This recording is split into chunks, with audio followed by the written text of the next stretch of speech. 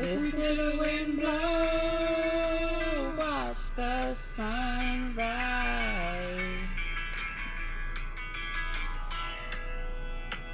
Hold on, I gotta fast forward to the chorus.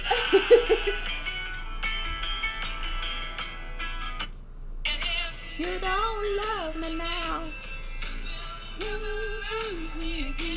I can still hear you saying you will never break the chain.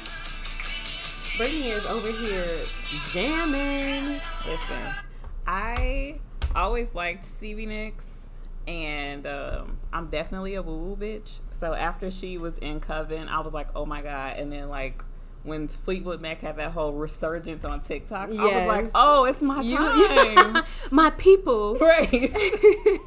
Hello, everybody. Hey, guys. Welcome back. This is the South Side of Wakanda podcast. What's up? I am Mary Poppins, y'all. What's up, Mary? My name is Taserface. Oh my God. So I know you don't watch This Is Us, but the actor who does Taserface is the one of the husbands from that show. Really? Yeah. And he obviously looks just completely different. Completely different. I was like, wow, that was him. But anyway, this is our Marvel Cinematic Universe podcast, and we're two best friends, and we discuss MCU movies, TV shows, new releases, and everything Marvel related. Yeah. If you're not a comic book nerd, that's okay, because we aren't either. We just watched the movies and discussed them. Today, we are talking about Guardians of the Galaxy 2. Yes, I actually thoroughly enjoyed this movie. I did too. I like these movies. Mm-hmm. They're fun. They're very fun and colorful, and I think that's what keeps my attention. Cat, I need to have something shiny in my face for me to concentrate. Man. And the more like I think about this and watch TikToks, I'm pretty sure I have undiagnosed ADHD. Mm-hmm. Real bad. No, same. And it's terrible, and I feel like I've been like this for so long, but I don't want to go to the doctor about it. My whole my family really thought that I had ADD when I was like growing up. But it's like sometimes I can sit and just like power through something. Like I'm hyper focused on something, and then sometimes I'm like I can't. I can focus on something if I'm like extremely interested in it, or if I have a lot of distractions. Like if I'm eating and listening to a podcast or music, then I can work. Yeah, I have to work with music on. Yeah. There's no other way. What's wrong with it? Pray for us millennials. I know, for real, because we really are struggling. So let's talk about some MCU news. Yes. I feel like it was kind of a slow week. I don't know if it was... For, like, there to be a new release, like a new movie, it really wasn't a lot happening. Maybe they saving all the tea for after this weekend. Maybe. I hope so, because I was like, oh. I did find a couple things, though. Hopefully we have some more tea for y'all next week. Yeah. So, Spider-Man No Way Home came out. The trailer came out, and everybody was, like, speculating that Charlie Cox from the Netflix Daredevil series was going to be in the movie. And, that one part in the trailer where Spider-Man is, like, talking to his lawyer, and Daredevil, he is a lawyer. So they were like, oh, my God, that's him. This week he was like, nah, fam, that ain't me. Just killing people's hopes and dreams. Definitely. He was like... He's like the only person, like, not saying that he's the only person, but that I know of that's actually come out and be like, I am not in that movie. Yeah. Nobody else, all these rumors are circulating about who's in the movie, who's not in the movie, and none of the actors besides him has been like, nah. You want to know what it probably was? He was tired of his mentions being in shambles. I mean, because think about it. He probably woke up after that trailer. It was like trending. He's like, what did I do? Mentions, like, and he can't even get to like his friends' mentions. Man. And like when they tagging him in memes and shit. He's like, God damn. And I would be mad about that too. Y'all no, because actually, whole time that's happened to you before. Oh yeah. Because Brittany, has gone viral on TikTok a couple of times, and I'll be tagging her in like TikToks and stuff. She's like, I can't even see. It's so many notifications. Prince has done the same thing, because he'll be like, I tagged you in it, and then he'll look at my phone, he'll be like, why do you have 200 notifications? No, seriously. Yeah. The joys of being a content creator. They love a girl on TikTok. Go follow her. Right. So the Russo brothers have been like in the news they might direct another MCU project, but they are concerned about the stuff that happened with Scarlett Johansson. I did kind of see that. And I'm like irritated because I feel like people, like news sources, are clickbaiting and like trying to make it seem like she's the issue when she's not. She's not. Yeah, they're hesitant to get into another contract with Marvel because they, like a lot of directors and stuff, want their shit to be either released in theaters or they want to be paid for the streams. Right. So I think that they are siding with Scarlett and they're just trying to figure out like how, you know, shit is gonna go basically. But they've expressed interest in doing Secret Wars, which is another like big ensemble movie. Mm-hmm. I forget like exactly, but I think the premise is like the superheroes like fight in like a battle world for some reason. I don't know. Okay.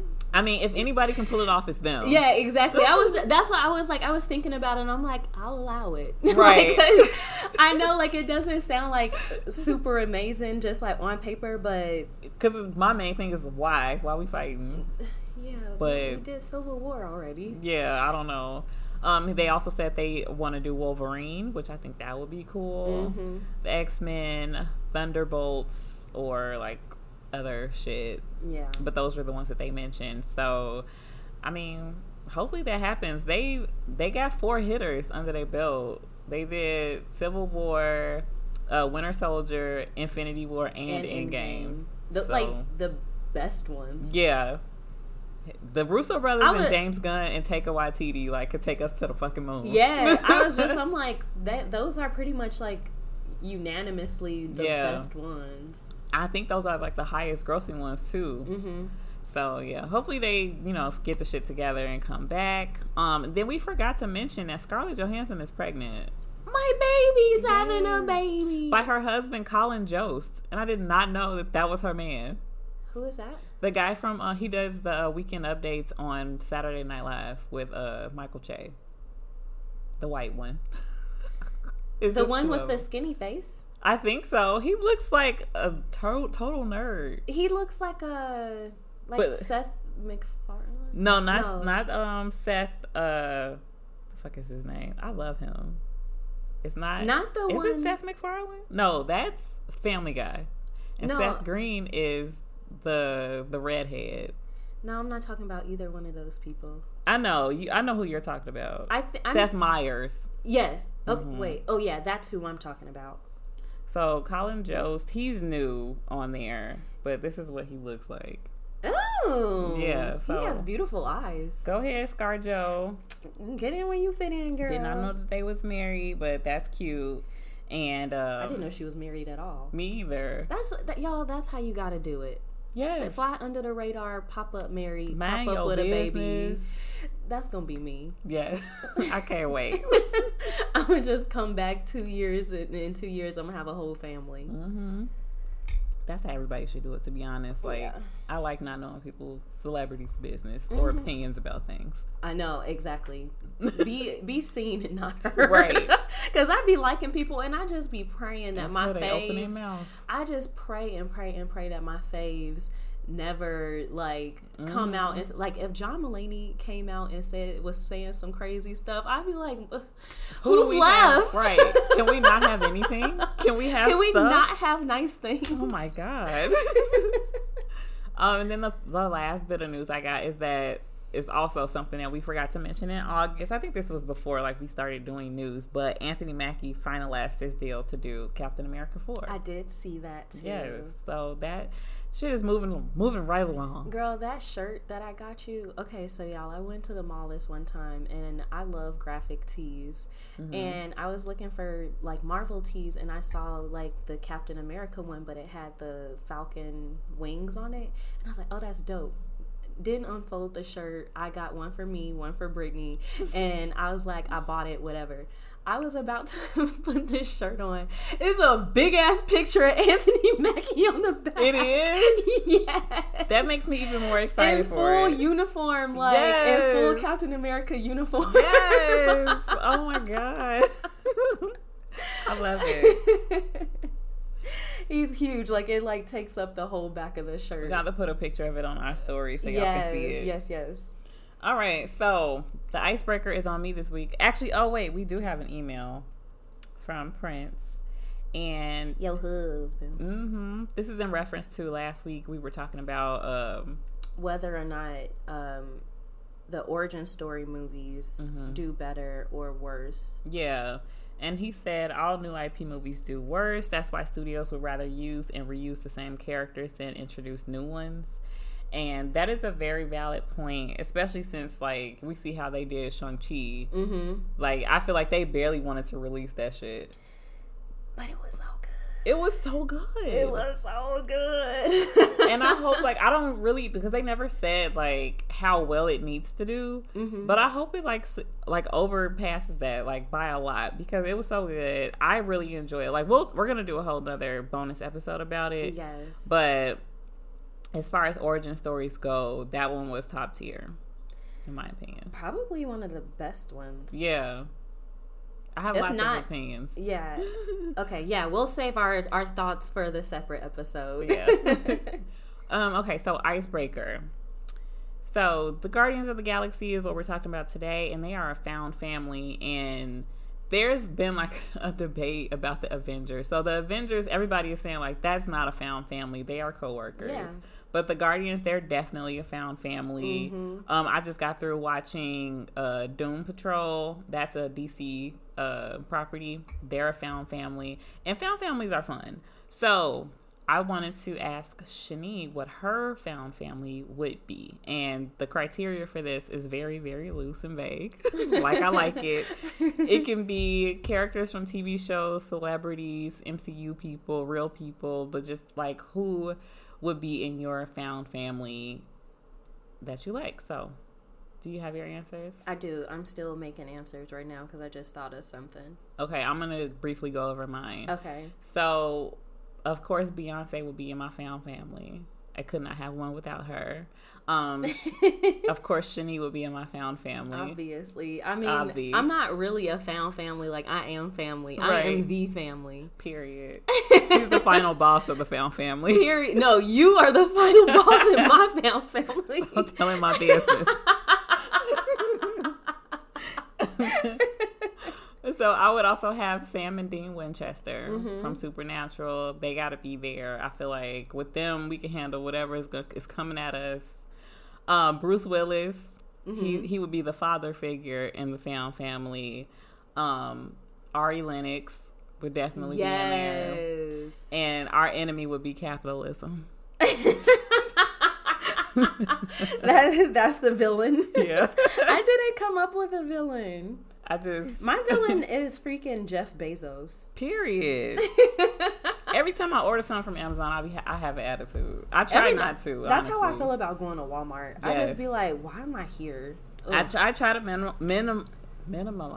Minimalize. Did we both say it wrong or did we both say it right? Minimalize. I try to reduce. Oh, I didn't know.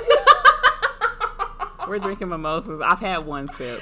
And I'm also kind of not firing on all my brains. So it's going to be a fun episode. Yeah. I can't think, can't talk. Right. My brain is fried. What I was trying to say is I try to reduce the amount of times I patronize Amazon and Walmart because they are all super villains and I'm not with that shit. And we hate them. And they're ugly. Okay, so obviously you are my sister. But I added some sisters. Okay. Zendaya and Marsai Martin. Oh, yes. Those are my sisters. Denzel Washington is my daddy. Okay. Viola Davis is my mama. Oh, fierce. I know. That's a tough household to grow up in. Oh, yeah. Yahya Abdul-Mateen would be my husband. And then Tony Stark would be my rich uncle. Okay. Okay. And then my male besties would be Christopher Jamal Evans, Sebastian Stan, and Anthony Mackie. Oh, yeah, the trifecta. I just want to be in the same room as them. Yeah. Okay, that was cute. All right, let's move on to Guardians of the Galaxy. So, Volume 2 came out in 2017, and it had a worldwide gross of $863.8 million. It got 85% on Rotten Tomatoes, which was lower than the first one. The first one actually got a 92%. James Gunn returns to direct. He is also going to direct the third installment, which is supposed to be released in 2023, which seems like a million fucking years away. Especially since this one came out in 2017. Exactly. Like, that's a long time. It's a really long time. I mean, it's the same thing with, like, Doctor Strange. Yeah. I'm like, y'all was really taking y'all sweet-ass time. Period.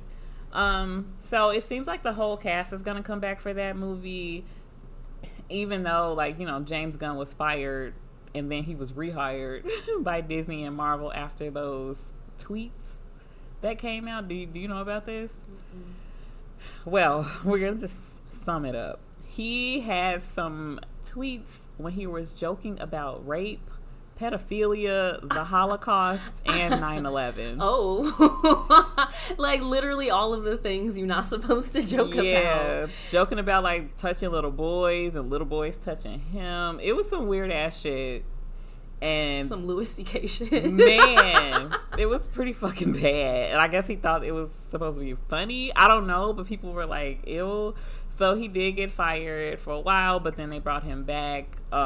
He since, like, apologized and was like, you know, they were well within their right to get rid of me because I was, you know, off the wall. Exactly. So that's good. He has some accountability. Yeah. Because, you know, some of them don't. Exactly. A lot of the Guardians of the Galaxy, like, the actors, they defended him and they were really upset when he got fired. And I guess, like, you know, he's Let me white. Watch what I say on this podcast before I get canceled. Right, because they gonna cancel us forever, but he came back. Yeah. I guess he made them too much money and they was just like, we just gonna stay with him. Yeah. He's since then he has directed the Suicide Squad reboot, and that was, like, super successful. So he ain't going nowhere. Hopefully he's learned his lesson to shut the fuck up on Twitter about weird shit. That's the thing, like, with social media, like, you support these people and you don't really know how they think, and then you know, social media comes out and then it's like, oh, you're a shitty person. Think the worst things. There are bad things, but you are worse than that. Yes. Ooh. Okay, but for the third movie, he said that the script is done, the soundtrack is done, and they're supposed to start filming in November of this year. So hopefully that happens. But, you know, Miss Rona and her variants, Delta Sigma Theta, Ski Wee, all them, they out here. I don't know. Hopefully it works out. I can't stand you. They stump in the yard and people's lungs. For real. No, dead ass. Sad. Okay. So, the Guardians are supposed to have a cameo in Thor: Love and Thunder, which is supposed to come out next year, but they haven't really said if Chris Hemsworth's Thor is going to be in the third Guardians movie. We don't know yet. Allegedly, the third movie will be the end of the current team.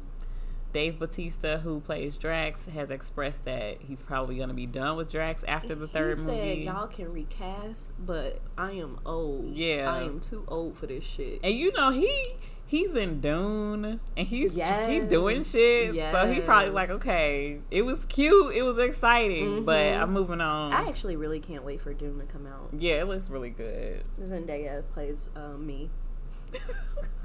Her character has my name. Oh, okay. Is it pronounced the same? I don't know. Oh, okay. It's spelled the same. That's good enough. Right. So he said that James Gunn said he wants to explore Rocket's background and complete his arc. So my guess is that Rocket's probably going to die. I feel like a whole lot of people probably going to die in that third movie. Oh. But we'll see. I did find a little bit of pre-production news. Not a whole lot. I mean, the movie pretty much... It was thought about. It came out. It was a smooth sailing process. Yeah.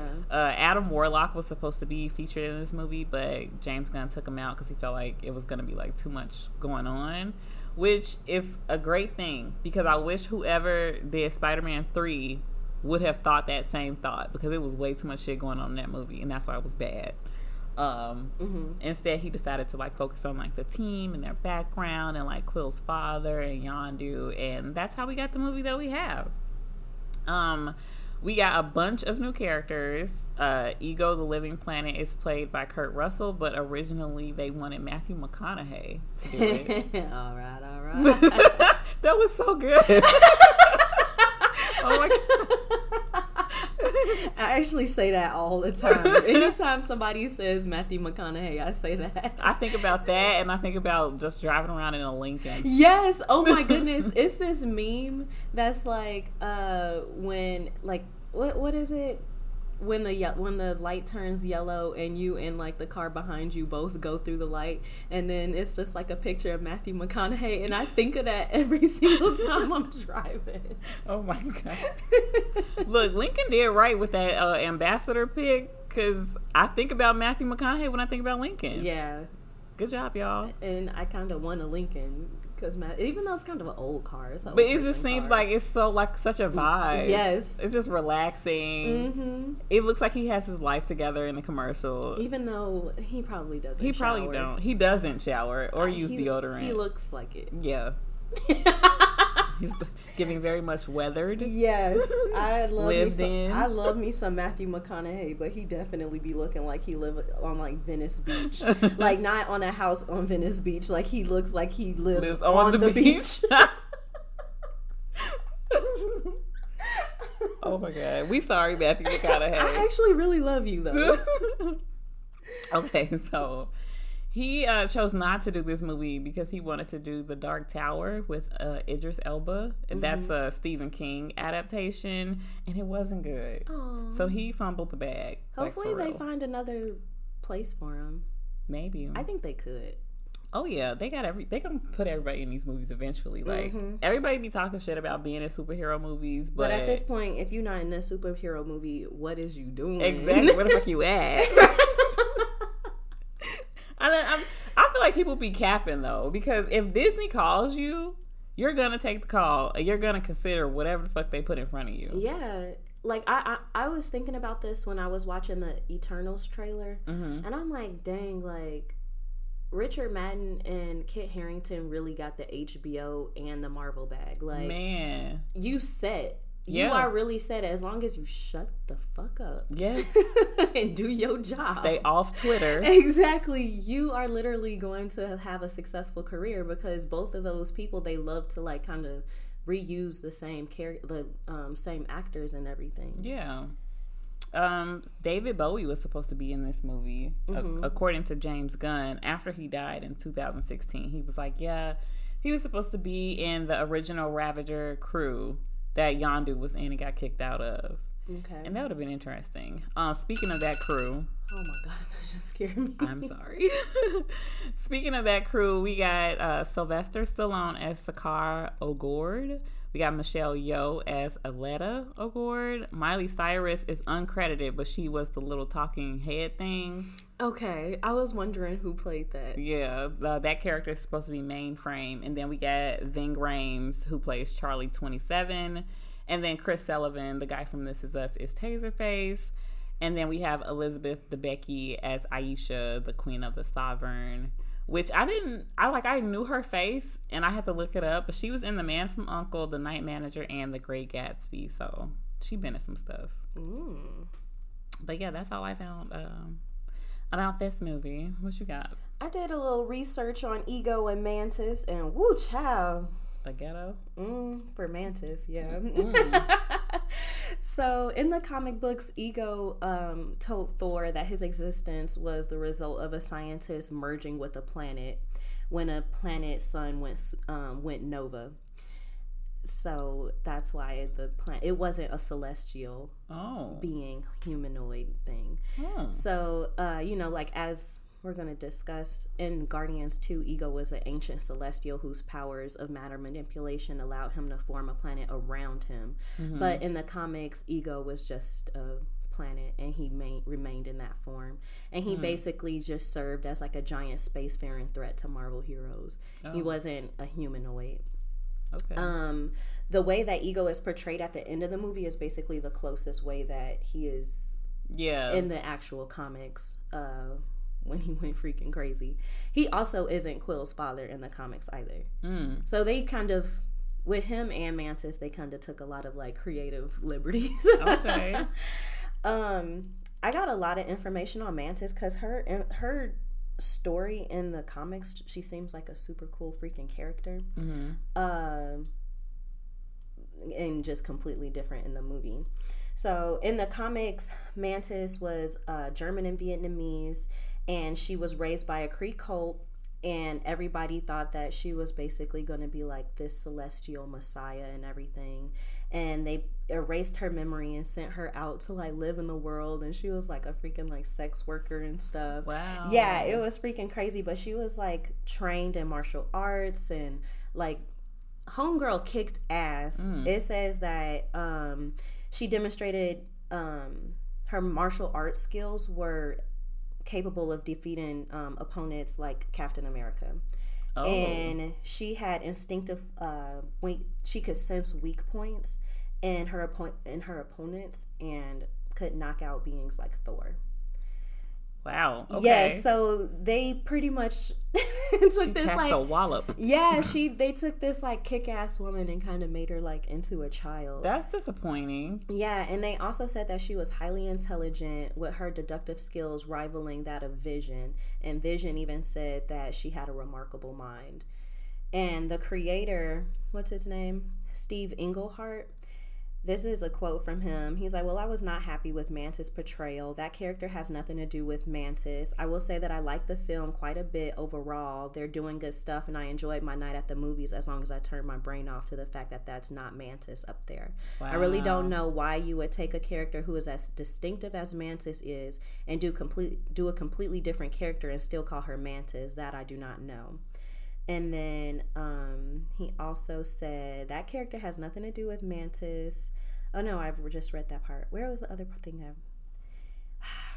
He did say that he liked the portrayal, the way that the actress portrayed Mantis, and he's like, if you want to separate the characters, basically like that. The actor did a good job and it was entertaining, but that's not Mantis. I feel him. I would have been disappointed too if I created a dope character and y'all just made her into like a weird looking slave. Like basically. Damn. Okay. Did she have powers in the comics? Yeah, she did have like telepathic and empathic. Pathetic powers. She did have those powers as well, but so they literally took like 2% of her characterization and made the film character. I feel like I agree with the creator guy. Like, why do that? You could have just made her the same person and just made up a different name if that was what it was supposed to be. And that's why people be pissed off. Like for Black Widow, when people were pissed off about the Taskmaster, like y'all took this character from the comics and just butchered it. And just put it in a movie when it could have been anybody else. Exactly. Didn't have to be that person. Right. That was stupid. Okay. Same exact thing. Wow. All right. Well, I guess it's time to talk about the movie. Let's get into it. So, let's head over to Wikipedia and see how they broke the synopsis down. So in 2014, Peter Quill, Gamora, Drax, Rocket, and Baby Groot are renowned as the Guardians of the Galaxy. Ayesha, leader of the Sovereign race, has the Guardians protect valuable batteries from an Obelisk, an interdimensional monster, in exchange for Gamora's estranged sister, Nebula, who was actually attempting to steal the batteries, which is very on brand for her. Right. I just love that like Groot in this first scene is just so cute, living his best life, and he's just dancing while everybody's getting their ass kicked. And it's cute because they actually treat him as a baby. Like Gamora would like stop fighting to make sure he didn't get hurt, and then he's like eating random stuff, and Rocket is like, spit it out, like what do you have in your mouth? And I read that Kevin Feige stated that the relationship between Rocket and Groot has changed. So in the first movie, Groot was Rocket's protector, and now Rocket is Groot's protector. And I thought that was cute. Yeah, that was really sweet. I'm happy that they brought him back after the first movie. Yes. That was good. Yes. I definitely wrote down, like, this first scene is just everything that we love about the Guardians. Yeah. Like, the quips, the conversations are just stupid and funny. A lot of, like, weird space stuff. The music is good. Yes. Like, the soundtrack for this movie and Black Panther are the only ones that I've ever just, like, listened to in my free time. Oh, really? Yeah. Nice. I like it. And I think it's interesting that like how they shoot this battle scene, because they're like doing very serious stuff in the background, and then Baby Groot is just like dancing, fighting little lizards. Everything's fine. Yeah, everything's okay. This is fine. So after the battle, they get the sister. Then Rocket steals the batteries for himself. Oh, and then I was mentioning, like, the conversation that Quill has with Aisha reminds me of Captain Kirk. Like, he's always just trying to fuck any alien chick he can find. He don't care. Even his girlfriend is right there. And I don't even know if they were, like, technically together. But she was mad. He ain't shit. He was definitely mad. And she was like, he was like, I can give you a history lesson. Like, what? Bro, don't get throat punched. Right. If Gamora would have punched you in your shit, she would have been wrong, right? Play with somebody else. Play your video game. Don't play me. So after Rocket steals the batteries for himself, the Sovereign attacked the Guardian ship with a fleet of drones. A mysterious figure appears and destroys the drones, and the Guardians crash land on a nearby planet. The figure reveals himself as Quill's father, Ego, and invites Quill, Gamora, and Drax to his home planet. I thought that the quantum asteroid field thing, like when they were like going through that, that reminded me a lot of Star Wars, specifically the Han Solo movie, because like I don't know if you've seen all those movies, but I haven't seen any of them since. You said Star Wars? Yeah. Since Revenge of the Sith. I was forced to watch them against my will by my husband. I'm blinking twice. I actually like them. They're decent movies. The Solo movie, nobody really liked. I thought it was okay. But there's this one part when they do a Kessel Run. It's very, very similar to that scene. That's what it reminded me of. But I like that the Sovereign don't risk the lives of their own people. Yeah. I wish America was more like this. No, seriously. Or, do it like the olden days. If you want to start a war, you got to be on the battlefield with your people. Yeah. Back in the day when kings used to fight the wars, too. Right. We could just send, like, the people from Texas and Florida. We could do that. Or, instead of just, like, endangering, like, thousands of people, how about you just send a champion, 101, whoever. Game of Thrones style. Exactly. I think that is literally, like, the smartest way to do battle. Yeah. Why everybody gotta die? How come just one person? Too. Yeah. Literally, nobody has to die. Nobody has to die. If we just honored freaking rock, paper, scissors. Play a game of chess. Right, it's a binding contract. Right. I don't know, but I know that's from, like, the whole, like, they're genetically perfect and, like, chosen and selected. But the only thing that I didn't like that was I feel like it's still kind of racist because everybody was, like, European features, straight hair. They look like white people painted gold.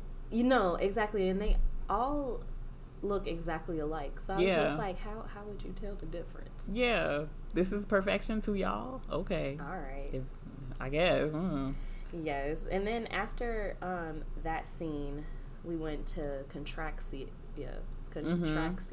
Yes, that is how you say that weird ass name. So that was a little bit on the nose for me because we end up seeing like Contraxia is like this freaky ass planet with all like these sex workers. There's like sex robots. Contraxia, like contract. That's exactly what that was like. Wait, hold on. Did I say that right? Because that is way too apropos. Just think of the like space STDs. Oh my god. Ew. David. And that's the scene that we meet Sylvester Stallone's character Stakar, and he's a part of a faction of the Ravagers. And you kind of can tell that Yondu's crew is basically like the outcast. And that's because he was selling children. Yeah. Which goes against their code. So I wrote down there is honor among thieves. There is. Wow. look at that. Wow. And Stakar tells Yondu that he will never hear the horns of freedom when he dies, and the colors of Ogor will never flash over his grave. Lots of foreshadowing. And that shit hurt. No, that shit was like... that cut him deep. That's like telling a Dothraki that they won't ride in the Nightlands after they die. It's like... Bruh. It's devastating. I don't even have a similar comparison. It's sad. I know some of those words. Mine's a little nerdy ass. All right. So after that whole thing, they decide to go after the Guardians again. And then they find out where Quill and them is at. They capture Rocket, but then Yondu hesitates to turn over Quill, who he raised, and his assistant Kraglin questions his objectivity, and his lieutenant Taserface leads a mutiny with the help of Nebula. And so I had a thought about this because, well, first of all, I feel like that scene when they like try to get Rocket was so cool because like we know that Rocket is like super smart and capable. He's basically a raccoon MacGyver. Yeah. The way that he was just able to like handle that shit, like it was a lot of them and he was just by himself. Yeah. And he was having a great time. I was just really impressed with that.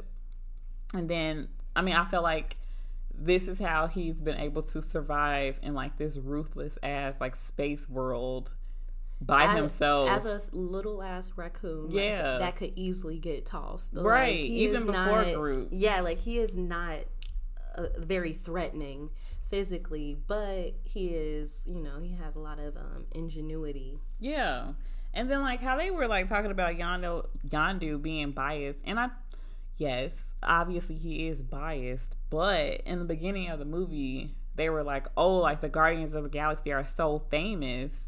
So he kind of had a point because he was like, if we kill the Guardians of the Galaxy, the whole Nova Corps is going to be on us. Yeah.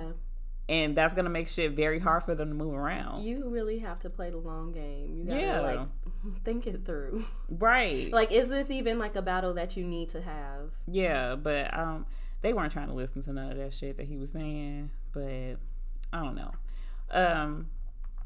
Let me see if my next note is in line with what we could. Okay, let's talk about Ego. So Ego is a godlike celestial that manipulated the matter around its conscious form, which is a brain, to form his home planet, as he explains as they're traveling or whatever. The part in the ship that I wanted to talk about is like how they have this little conversation, and there are a lot of parts in this movie where the characters are just like sitting down and talking to each other. And like usually people's criticism is like, oh, this slows down the pace of the movie, like this doesn't do anything, like it doesn't add anything. But I feel like the exact opposite in this movie. But the thing is, it's just like, in order to have a good movie, you have to have the dialogue. It can't just be nonstop action. Right. But a lot of movies don't pull that off well, but I think this movie did a great job at doing it. Like it's funny, and you do like learn little things about the characters that are useful later. Exactly. It's not pointless. If it was pointless, I think they would have edited out the movie. So. Yeah. I really like that scene when they're like all on there and she's like showing them her power, and then she tries to do it on Gamora and she's like, girl, play with somebody else. She's like, the only thing you're gonna be feeling is a broken jaw. Like, damn, girl. Yeah. Rude. Do something safe and not play with me. Okay, so what's next? I don't know. I went out of order. I kind of did too. My notes are all over. So basically, we find out from Ego like the whole backstory. So basically, he talks about falling in love with Quill's mom, Meredith. He hired Yondu to collect Quill after she died, but he was never delivered, and Ego has been searching for him ever since. So he told Quill that he doesn't know why Yondu never brought you, right, and paints Yondu to be like this terrible person, and Quill pretty much goes for it. He believes it because in his mind, the way that Yondu raised him was basically like, oh, he only wanted me around because I could like fit into small spaces, because it was beneficial, not because he actually exactly, he thought that it was just, you know, monetary, the reason why he had him. And you know, we know that that's just not true. Yeah, I thought it was really funny how Drax asked Ego, if he had a penis. I legit was drinking something and I almost choked. Like, I don't know. I forgot that scene even existed. And the way he reacted, too, was like, it's pretty good. He was like, oh. He said, if he's a planet, how did he make a baby with your mom? I'm like, that is an excellent point. Inquiring minds would like to know. Mm-hmm. And he's like, you Earthers have hang-ups. And I was like, it's really just Americans. Yeah. It's really just Americans have hang-ups about every fucking thing. It's so annoying. It's very much annoying. Like, see public breastfeeding and report back. Yeah, literally. That's one of them. I thought that the planet was really cool. It kind of felt like a fever dream to me. Like, when you go there, you're like, am I high? Like this, it looks too perfect. Yeah, and it's just like, I wonder if it's like him pulling different designs from all the worlds that he visited. Probably. And just like putting them together. That's really cool to think about. Because some of it kind of reminded me, like, this looks a little Asgardian, but not really. Mm-hmm. It looks kind of like Earth, but not really. Yes. I thought that was dope. I'm pretty sure that's exactly what he did. Yeah. It felt like the whole thing, it feels safe and inviting, but also it seems very weird and scary. It did, especially because it's like a lot of beautiful trees and fish, and it looks so like mystical, but then it's like a desert too, so it also seems kind of threatening. With like weeds, and there's no one there. Yeah, if there's no one there, why is there a big ass building with rooms? Yeah, what are we doing here? Like, that's just for you and Mantis? Yeah, that's really strange. That was my first question. Whose room is this? Right, why do you have rooms? Do you sleep in the bed? Like, what's happening right now? Do you sleep at all? Do you need to sleep? Oh yeah, I guess he does sleep because Mantis makes him sleep, but like, anyway. Yeah. When he went through like that whole story of explaining like going to Earth and finding his mom and stuff, I was just like, Ego is a hoe, and that's where Peter get it from. Mm-hmm. Like, he get it from his daddy. He was literally going throughout the entire galaxy dropping dick off, and that's wild. Like thousands. Yeah, for so long. That is disgusting. It's Speaking so of space STDs, right? Because he was making kids, so he wasn't using space condoms. Right. This is weird. Ew. Celestial junk. Ew. Just everywhere. That's disgusting. Galaxy dick. Yeah. Not community dick. Galaxy. Oh no. Oh Lord. I thought Chris Pratt's like his acting was really good in this movie, especially the scenes when he's like figuring out like Ego's whole thing. His reactions were just so realistic. Mm-hmm. Like from the questions that he asked, like the curiosity, the anger, all of it was just so realistic to me and just heartbreaking. And very raw. Yes. And then like especially like with Yondu at the end, like Chris Pratt really did his thing. He on this did. movie. And I was just like, damn, everybody got daddy issues in the MCU. No, girl, I'm telling you, you either got daddy issues or you an orphan. Yes. Yo, you either had a great mom and a shitty dad, or both of your parents are dead. No, like that's literally the only two options. Do we have any heroes with both of their parents? No. No. I mean, we don't know too much about Steve Rogers' parents, but they dead. Tony Stark had daddy issues and both his parents are dead. Mm-hmm. Doctor Strange, we don't know nothing about his people. Yep. I don't think he gave a fuck about them, no way. Yeah, didn't probably didn't seem like it. Hawkeye in the comics, he was an orphan. Obviously, Black Widow. Why do I combine their names all the time? I don't know. She was obviously an orphan with adoptive parent issues, I guess. Yep. Bruce in the comics, his daddy beat him. Oh yeah, and they're probably both dead, I guess. Thor, daddy issues, with dead an amazing mama. Yep, and then that both of them dead. Loki just all around got issues. He just got issues. Got issues with both of his daddies. Oh, Jesus. They gave one a heart attack, killed the other one. Tony should have been paying for some fucking therapy for these people. That should have been in the Avengers medical plan. They should have had an on-call therapist at the Avengers campus. Oh my God. My job gives like counseling like It's like 6 sessions per life change or life event or whatever.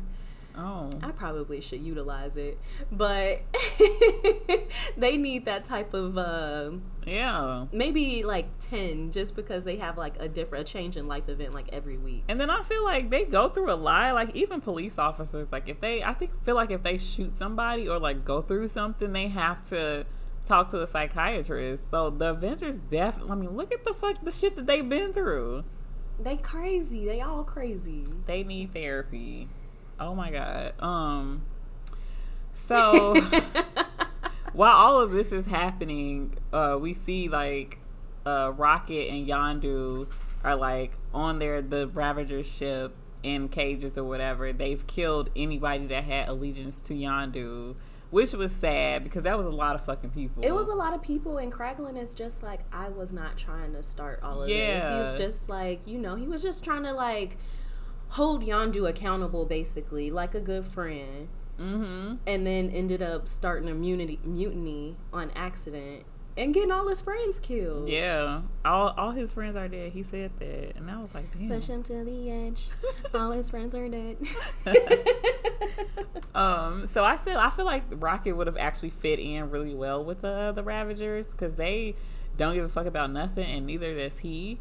But I really liked how him and Yondu have this relationship in this movie. I do too. I wasn't expecting that. But I was just thinking, like you said that, and I'm like, but I think that he needed a little bit more of a like nurturing type of found family instead of like these hard ass bitches, you know what I mean? Like, yeah. He needed people that was just like, bro, like, why are you acting like that? Like, we fucking love you, instead of people calling him a raccoon. They called him so many things. I made a list. Yes, let me hear it. They call him, raccoon, trash panda, triangle face monkey, puppy, I love that one. fox, talking woodland beast, crabby puppy, and a rat. I love it. They called him everything but a child of God in this movie. I freaking love it. Okay, so I also really want to talk about the scene with Yondu and the fin, the Mohawk fin, in the ship. Yondu is so fucking cold. Yes. And we saw a teeny tiny bit of this in the first movie. But he put in work in this movie. Oh yeah, and like it's easy to see like, okay, Yondu is that guy. Mm-hmm. Like, don't fuck with him. No, for real. So. And I also like the Mohawk fin, which is comic book accurate. Mm-hmm. I love when they like lean into like the weird character designs and stuff. Thought that was cute. I kind of want to talk about Nebula. Okay. Because I hate her. Really? I just do not like that character. I love Nebula in like a weird way. She kicks ass. Mm-hmm. She is a strong individual, but I just do not like her. Oh. She is just so dramatic. She been through a lot. She does. Like, yeah, she but needs like, more okay. than therapy. She might need to die and start over. She That's needs how bad to her life hit was. the reset button. Yeah. But like, freaking Kraglin asked her, oh, like, what are you gonna do with like the money that you get? And she's just like, my dad used to torture me, and I'm just gonna pull him apart piece by piece. And I'm like, and he was like, Waka Flocka.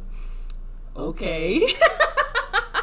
I'm like, girl, you do not need to trauma dump on every single person that asks you how your day was. That's true, because she's one of them people that be like, I'm over my ex, but every time you get a chance to talk about your ex, you talk about him. Yes. So I feel that. But I like that scene because Kraglin was expecting her to be like, oh, I'm going to buy a pretty dress. I'm going to buy a wig. But it was just like, I think he was just expecting a simple answer, and she went into this whole soliloquy. He was definitely just trying to make conversation. He was. It's like when you ask somebody how their day was, and then they actually be like, well, my dog died and it's raining, and then I got a flat tire, and I'm like, I did not ask for all of that. Yeah, I definitely feel you. She just like does the most to me, and then she just like always has like this intensity in everything she says, even though like it doesn't need to be intense. And I'm like, cringe. She like drives me insane. It's real dark and twisty with her. Very. All the time. I like her in Gamora's relationship and like how complicated it is, but I do not like Nebula singularly. She's a drag. She's a bit of a drag. She is. Didn't Tony Stark call her a blue meanie? Yes, she is. She is. She's a blue meanie. That is so accurate. The other thing I had wrote about like the Arrow scene is that it reminds me of like the X-Men Quicksilver scenes. Mm-hmm. And I will never get tired of watching these. And I'm sad of what happens with him. So we're probably not gonna see this anymore unless Kraglin gets this good. But like the overhead shots, the part when it was like there were no lights, but you could just see like the red arrow zipping through. That was cool. James Gunn, good job. That was beautiful. Yes. Also, okay, so back on the planet, I wanted to mention this part with Quill. So Gamora is expressing that something is not right. Mm-hmm. And I don't know if it's just like a woman intuition because we be knowing shit. Yes. Or if it's just Quill is just so wrapped up in like this whole story that he's not paying attention. 100%. But she's trying to tell him like something is weird, something's not right. Mantis was like hiding shit from me. I don't know what's going on. And like the conversation that he has with her is so toxic. Mm-hmm. Like I wrote down, he's such an asshole. He immediately jumps to calling her jealous simply because she's expressing concern. Right. And he's like, why are you trying to take this away from me? Like, he's a fucking man-child. And then too, he's just like, well, you were the one that made me do this. Mm-hmm. Okay, but like now I'm telling you shit's getting weird. Right. You gotta go. Like, you should trust me. And then what else was she supposed to say? Like, no, don't go talk to your daddy? Exactly. I understand why she avoids like intimacy with him, because it's just, I feel like you can never really gauge what he's thinking, because either it's him being selfish and like going off on these like little rants, or he's flirting with other women like directly in front of your face. Right. It's hard to like, why would I put my trust in that? Yeah. It's just, I don't know. He's very self-centered and selfish, and this is why T'Challa would have been a better Star-Lord. In summation. Burn. So, okay. So, they find out, I'm trying to like skim through this, whatever. So Ego reveals to Quill that he's been traveling the galaxy, planting these seeds in thousands of worlds so that he can terraform into a new extensions of himself, but only 2 Celestials, or he can't do it by himself, and that's why he needs another one. Mm-hmm. So to that end, he impregnated countless women, hired Yondu to collect the children, but he killed them all when they failed to show that they had the celestial power that he was looking for. Right. So, at first, under Ego's influence, Quill fights back, but then he finds out that Ego was the one who put the tumor in his mom's head, and he instantly was like, oh, not my mama. Not my mama. People don't play about their mama. No. Period. To this day, I definitely don't play about mine. I don't care what she tries to say, tells me to be quiet. No, people will get these verbal hands behind my mama. They'll get these physical hands too. Don't talk about her. Period. Because she a saint. She's perfect. Okay. Right. Joanne. She never did nothing wrong. And you cannot tell me any different. Exactly. Okay, so Mantis has gotten close to Drax. They form like a little relationship, and then she tries to tell him about Ego's plan. Gamora and Nebula also learn of the plan, as do Rocket. Like, everybody is learning things kind of at the same time. Yeah. So Yondu, Groot, and Kraglin, they escaped the ship, and now they have arrived on the planet. They've all reunited, and they are like in the planet's core trying to kill Ego. The movie, I feel like this movie really like cemented like their whole family unit. Mm-hmm. And I thought that was super important, because in the first one, like at the end, yeah, they were like, oh, we're together, but we don't really like know what that was gonna be like. Yeah, and it's also like they had just met. Yeah. Obviously, like at this point, like some time has passed. They obviously like they shared that experience in the first one. And then they've just gotten opportunities to get closer and closer, but it's still not a perfect familial relationship. Yeah. I kind of want to go back a little bit and talk about Rocket and his conversation with Yondu. Mm-hmm. And basically how, like, Yondu was just like, you know, we're the same person. Like, he didn't have anybody in his life that cared about him. Rocket didn't either.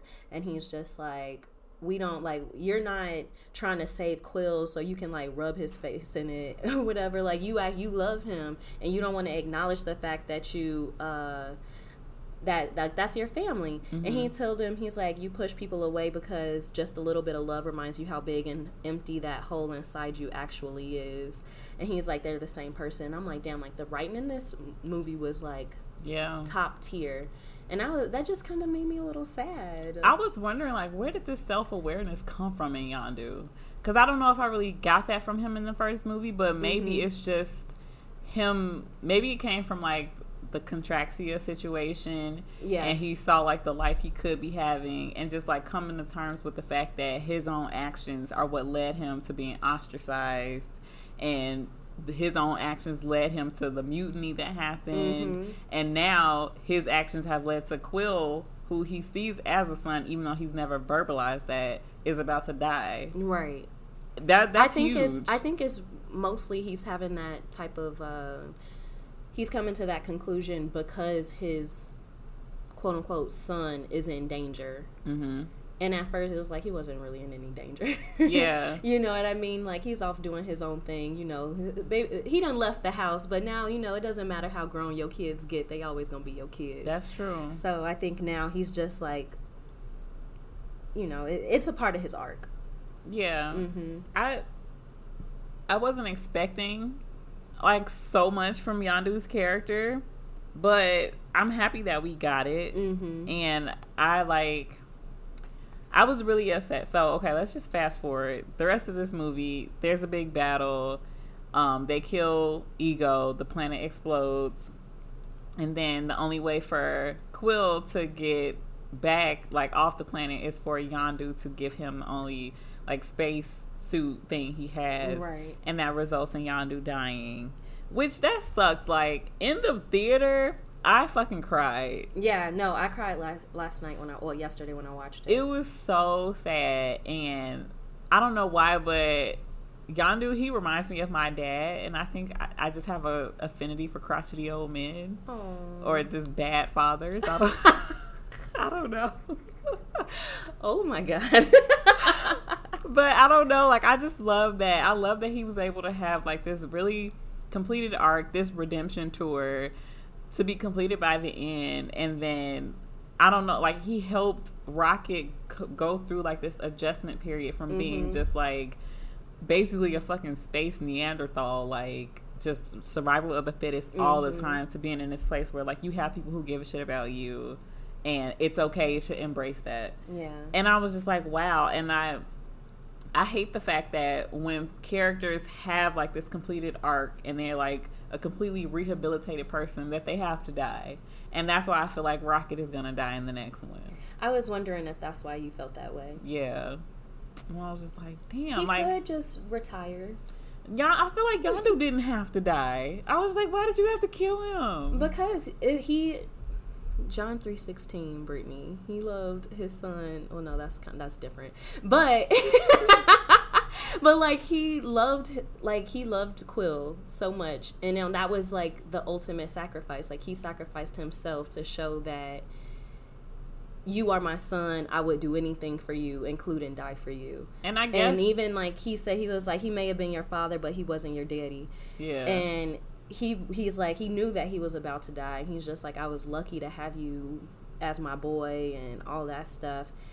And I feel like the only way for his story to wrap up is for him to sacrifice himself so that Quill could live. And I guess that's probably the only thing that you can do, like, lay your life down for somebody after you, like, abducted them as a child and stole their entire life from them. Literally. It checks out. I'm just sad, and I just wish that he didn't have to die. I really enjoy Yondu. Yeah. I really enjoy Michael Rooker. Rooker. Yeah. So no, that scene definitely made me cry. And I just wrote, like, especially since Quill, he always had this missing piece of his life, like who was his father. And, you know, they was dropping hints in it in the first one, and then like in the beginning of this movie too. And he didn't realize this whole time he's been looking like for a father figure. He didn't realize that that's what Yondu was doing for him his whole life. And then it's like 20 minutes before he dies, he's like, "Oh, this was my the whole time." Yeah, exactly. And he says, "Sometimes I think you've been searching for your whole life was by your side the whole time." Yeah. And that's when Gamora and Nebula reconcile. Yeah. Because it's just like, you wanted a sister, I'm right here. I think their relationship is one of the best portrayed relationships in the MCU. Nebula and Gamora and Loki and Thor, they're all like top 5. It's very complex. And they both are not blood related. Yeah. But they still, you know, they were raised together. They just had really shitty dads. Yeah. And I feel like sibling relationships are often like way more complicated than like romantic ones. And I like that the MCU like shows that, because siblings be going through shit, and it's an interesting dynamic, especially like being an older sister myself, and like the dynamic that I have with my younger brothers. Like sometimes we're peers, sometimes I'm like the mom figure. It's a lot. Imagine having a sister that is actually old enough to be your mom. Right. It's complicated. It's interesting. It is complicated. So then they give Yondu this funeral. I was just gonna say the Ravager crews show up and do like the little fireworks and stuff, and I thought this was like a amazing funeral.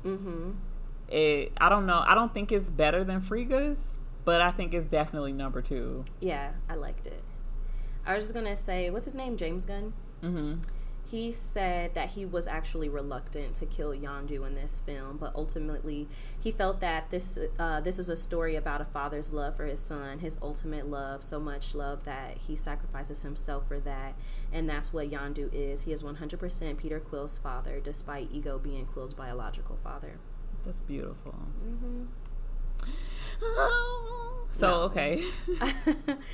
This movie really made me freaking cry. Yeah, it was very emotional, and I'm not sad about that. So yeah, and even like I think Rocket, you know, just from the beginning, like he was just being like a jerk to everybody for no reason. Out. Yeah, and like he realizes, you know, that all of the Ravagers showed up to for Yondu, and like in his death, people showed up for him and didn't chase them away, and he was able to like redeem himself. So it's like Rocket at this point feels like he can redeem himself too. Yeah. Ving Rhames is randomly in this movie. Ving Rhames is randomly in this movie. He's one of the Ravager crew leaders. And we see him a little bit more in the mid-credit scene. So Sakaar, played by Sylvester Stallone, tells his fellow Ravager buddies that Yondu's death taught him that life is too short to hold on to grudges and baggage, and that they should put their differences aside and reunite like old times. This is like, I guess, this is the original Guardians of the Galaxy team. These people that they show at the end, which I did not know. Because in the comic books, Yondu was one of the original Guardians of the Galaxy. So I'm guessing, I don't know if they're going to do anything with this, but I already spoke about like who was in it. Michelle Yeoh, who is actually in Shang-Chi, was one of those people. So I'm wondering if this is even going to be like a part of the third one, or if they're going to recast her, because I didn't even know that was her until I started looking at the cast. She looks so different, but that was cool. And I was just like, Ving Rhames, like I totally forgot he was in this movie. And then the post-credit scene, we have Aisha back at the Sovereign. She's all like distressed because she then like destroyed the whole fleet like twice, still didn't get the fucking batteries back, and she has created a new birthing pod to give birth to Adam, who is supposed to be Adam Warlock, who may or may not be in the third one. We don't know. I mean, I feel like that kind of has to come back. Yeah, it probably will. They never do anything for no reason. I don't think we've seen a post-credit scene that they haven't done anything with yet. Nope. We also see Baby Groot has grown into a teenager, which we will see that in Infinity War. Yeah. And is that Thor? Oh, no, that's Infinity War. You're right. And then the last one was Stan Lee talking to the Watchers, saying, "I've got so many stories to tell." This wasn't his last MCU appearance, but he did die the year after this movie came out. So that was sad. I was wondering. I couldn't remember when he died. Has it really been that long already? Yeah, he died in 2018. So, I mean, I guess it hasn't been super long, but... Right. So he kind of played himself. Yeah. Because, like, when they were going through all the jumps and everything, he was like, yeah, and then I played a FedEx driver or something like that. Yeah. So he was playing himself. I thought that was cool how they did that. Yeah. Like, they strung it together so it wasn't just, like, a random thing. Yeah. Marvel is always thinking of shit. So, that's the end of that movie. It was very, very good. What do you think? What do you rank it? How many Infinity Stones? I am giving this movie 5 out of 6. Glorious Purpose. I think that's what we gave the first one. I think I gave the first one a 6 out of 6. Okay. I do think I like the first one better.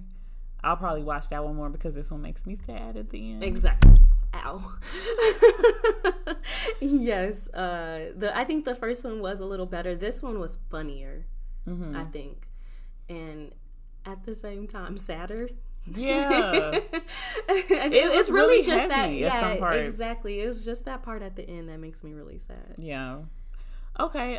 So let's talk about What If. Oh, girl. Doctor Strange loses his heart instead of his hands. Literally, first 2 seconds of this movie, I was like, oh, I'm trying to find my notes. First 2 seconds of this movie, I was like, oh, is this going to be like, what's the name of that movie? Time Machine. And literally, that's exactly what this episode was. Yeah. My first thought was, what if he had a heart? Because he didn't give no fuck about Christine like that in the first movie. He didn't. Not in the beginning. Towards the end, he kind of had like a little bit more appreciation for her, but... Like before he got into his accident, it did not seem like they were more than just like flirty coworkers. Yeah. And I know he did invite her to go, but she was like, no, because I think, didn't she say like she didn't want to be like ignored all night? So she chose not to go. But I guess in this, like their relationship is more actualized and they're both participating in the relationship, because in the movie, it seems like she's way more into him than he's into her, but she's like dialing it back because she knows she's never going to get that from him. Right. So I was like, well, that's the first thing. I actually wrote down, should be, what if Stephen Strange gave a shit about her in the first place? No, but for real, because like in the movie, I mean, yeah, in the movies, I don't know, she was just there. Yeah, he didn't care about nobody but himself. But so in this universe, Christine decides to take him up on his offer and go to that award dinner thingy. The accident that they get into is not his fault. He was driving like a jackass, but he stopped and then someone like bumped him from behind, and then it was somebody else driving like a crazy jackass. Yeah. So they get into the accident. She dies. He's okay. His hands are okay. But her death is what forces him to seek out the mystic arts and go to Kamar-Taj, etc., etc. Exactly. And then once he does eventually get the Eye of Agamotto, it's like 2 years after her death, and he's just like, well, what if I can bring her back? And at this point, I was just like, well, I had already thought that it would be like Time Machine, but then I was just like, because, you know, in the movie, I think we might have talked about this movie before on the podcast, but like in the movie, Guy Pearce is like a scientist and he has a girlfriend, and they go out one night and she gets like hit by a carriage or something like that, and she dies. He makes this time machine out of grief, and he, like, every single time he tries to go and like bring her back or like prevent her from dying, she literally dies like in a different way every single time. And he's like, I could come back 1,000 times and see her die 1,000 different ways. And that's pretty much what happened in this. Like, they pretty much just took the exact plot of Time Machine and put it into this show, because, you know, the Sorcerer Supreme is basically saying that Christine's death is an absolute point. Like, it is something that has to happen.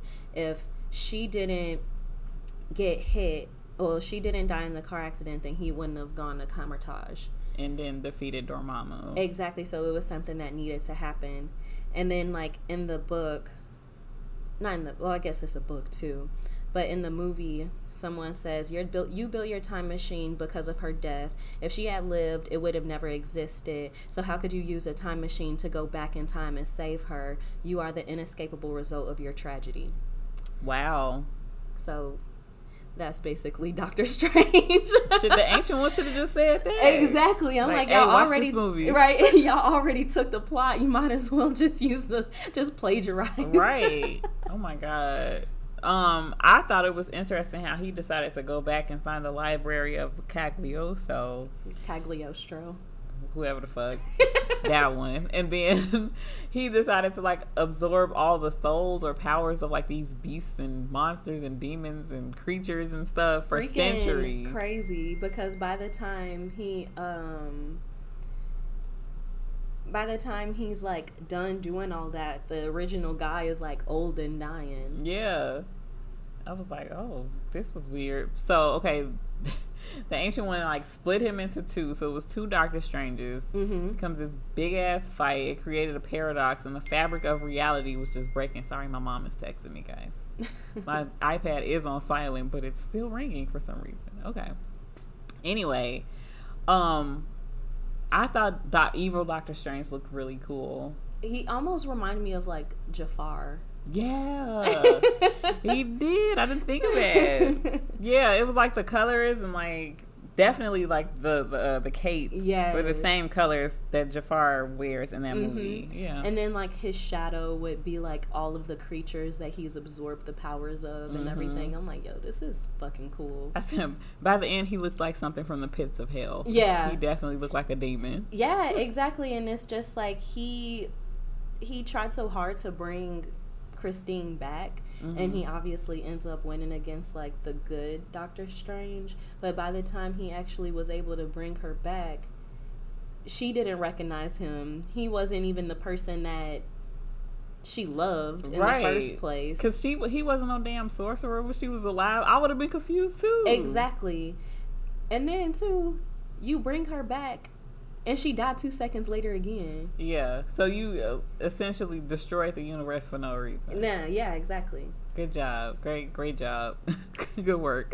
This was a heavy episode too. Yeah. There was no happy ending. And he actually spoke to the Watcher in this episode. And they saw him. Yeah, they like broke the wall, the fourth wall kind of. Which was cool. The Watcher was basically like, fuck off.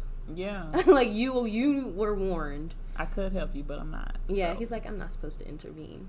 This reminded me of when we were reading Civil War and the Watcher and Doctor Strange was like kicking it. So I'm like, since we know that these episodes or whatever are supposed to be canon, maybe the Watcher's going to be in Multiverse of Madness. That'll be interesting. Because we've already hypothesized that Jeffrey Wright is going to show up live action, so maybe. I don't know. That'll be interesting. But yeah. That was pretty much my notes on What If.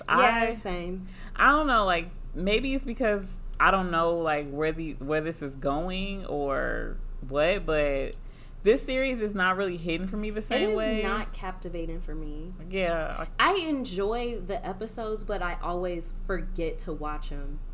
Yeah. Like, honestly, I almost forgot to watch this show. And then my thing, I watched it this morning, y'all. But my thing is like, okay, what if this happens? But I want to know what's actually going to fucking happen. Right. Like, what part is this plan? Is it just to get us used to the idea of a different timeline? Yeah.